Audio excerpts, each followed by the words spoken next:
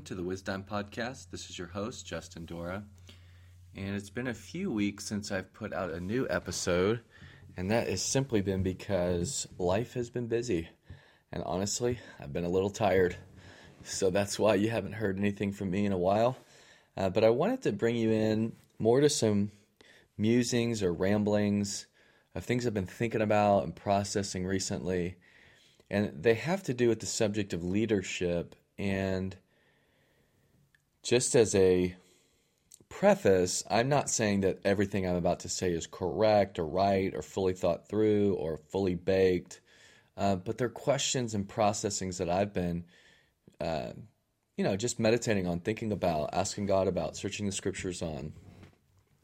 And I've attempted to articulate thoughts on leadership on the podcast in the past, and some of this may be repeat, but we're just going to kind of give it a go again.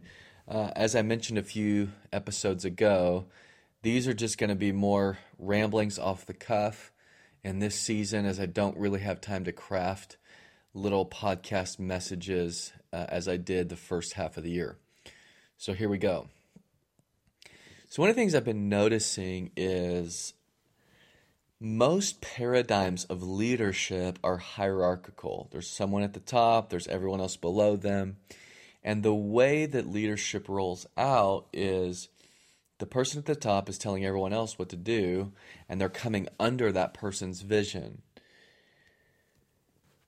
Now, at first glance, that may sound like, well, yeah, that's just how organizations work. That's just how things get done, is people are told what's their role, what's their place, and they stick and stay in that. And over years, they climb ladders and they find themselves in the position of being at the top, so they don't have anyone telling them what to do anymore. So we call it paying your dues. We call it lots of different things. And really, for me, the last few years, I've been meditating on a different paradigm, a bottom-up approach to leadership. And especially in the Christian world, we talk about servant leadership a lot, but I find the same paradigm of top-down approach is still at work, whether it's a business, a church, a school, whatever, it doesn't really matter. This is not bashing something. This is just challenging a perspective that goes absolutely across every sphere of society, believer, unbeliever, that seems to be a similar perspective that most people have. And more and more, I'm seeing, what about a bottom-up approach? What about leaders that really are foundations and not rooftops? What about leadership that really works to say what's possible, not here's what you need to do? What about leadership that, yes, there's something to direction, there's something to guidelines and boundaries, but there's something to creativity and freedom and trusting people to actually have a vision from God and not just need your vision to actually make their life worth meaning anything.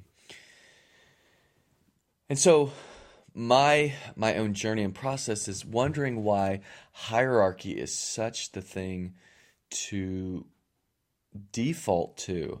Honestly, I've even been reading some new books around kind of Fortune 500, Fortune 100 companies and how they operate. And it's so fascinating that these large organizations, there's a statement that's come up over and over again in this book I'm reading, and it literally says you cannot create hierarchical leadership, which is why a lot of companies started going to more of a flat organization, because they realized that leading from the top down doesn't work.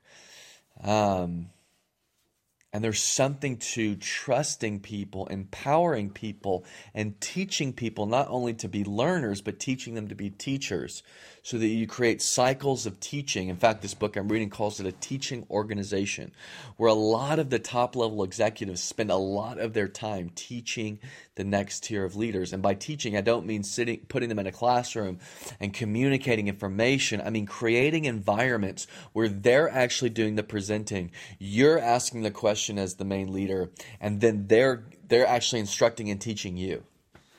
And they're asking you questions back. There's this dynamic environment that people are beginning to discover. And it's so fascinating to me to read this, because I'm thinking, I know why this works. This is discipleship. This is making disciples in a counterculture where leadership isn't the guy with the most experience or the guy with the grayest beard, but leadership is creating an environment where everyone can learn from one another. Yeah, I love what Jesus said in the book of Matthew. He said, the way the Gentiles lead is they lord their authority over other people. They lead from the top down. He says, but not so with you. If you want to be great, learn to be the servant. And so what have we done? We've taken the idea of servant leadership and we just change our tone and we change our, maybe our language, but the essence of the way we lead is still top down. And the thing is, the pushback I've heard is, well, hey, people are going to go, they're going to go do their own thing. They're not going to listen. They're not going to benefit the whole. They're going to live for their own thing. And I'm like, well, not if you're in relationship with people and you can have confrontation. That's the power of confrontation, is you're able to address issues that truly are relationship issues, not structure issues, not vision issues, not work ethic issues. They're relationship issues. I can remember being in a work environment where I had two different leaders. One would tell me everything that he didn't really appreciate in front of everyone, and in private would tell me, doing great. The other one, I can remember distinctly. I was working long hours, late nights.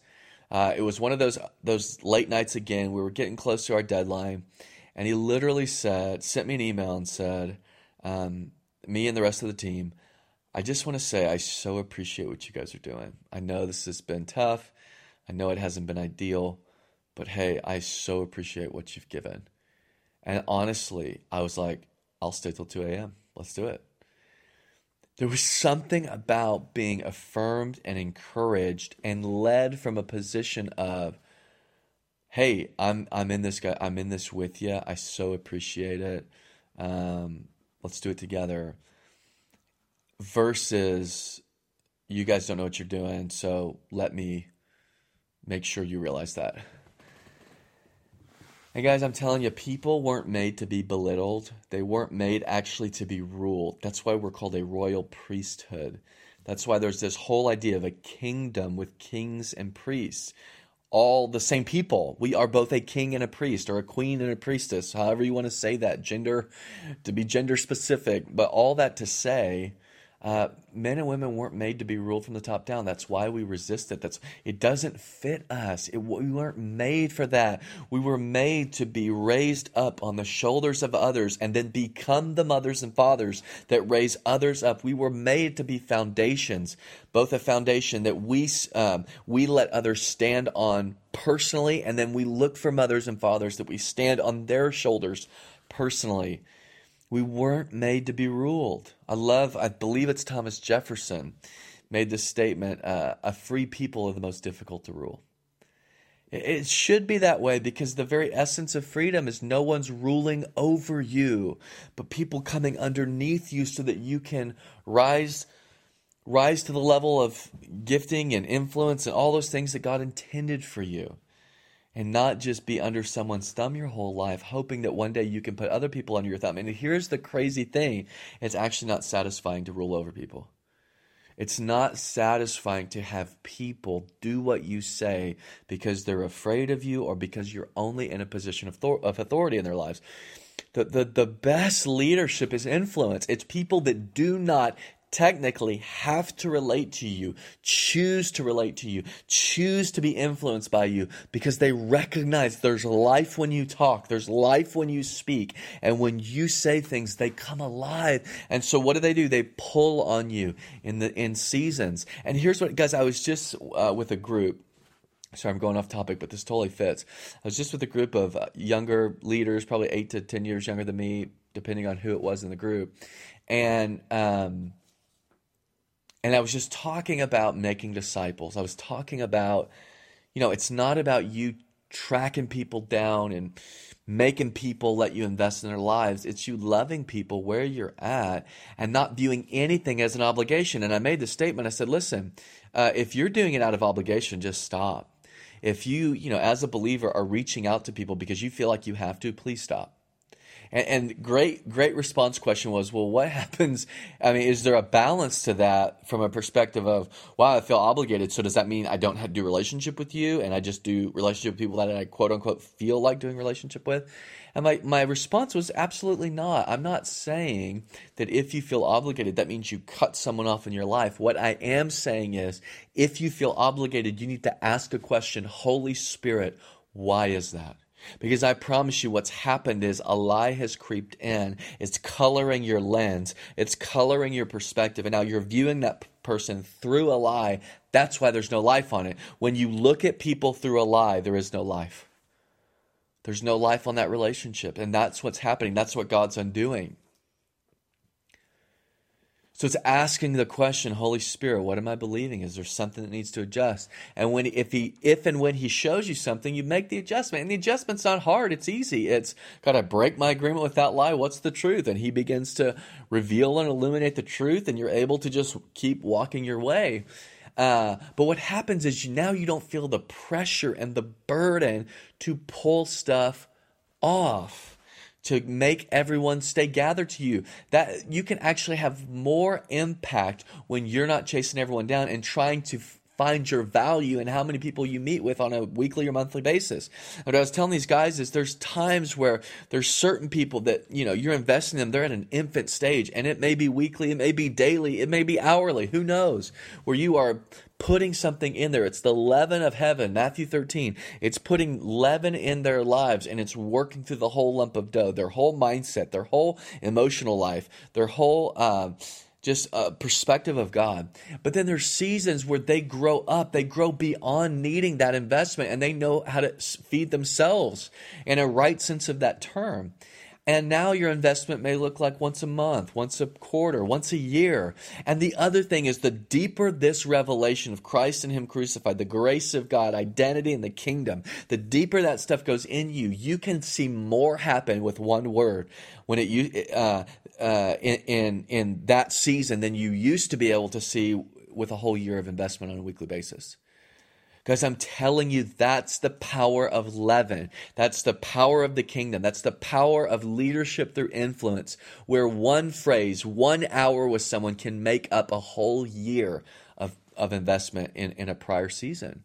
Because your words carry more weight. They carry more impact. When you talk, it breaks things off of people's minds. It's really possible. That's why you're able to be more and more fruitful over time, not because you spend more and more time with more and more people, but because actually the investment you put in others is now paying dividends because they're investing in other people.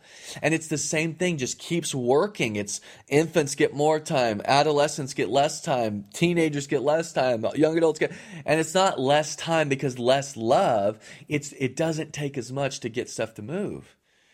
Because it's grown in me, it's grown in them, it's grown in others. And that's the whole cities, nations, regions, the world is getting leavened by the kingdom of God. And it's so powerful. It's so powerful.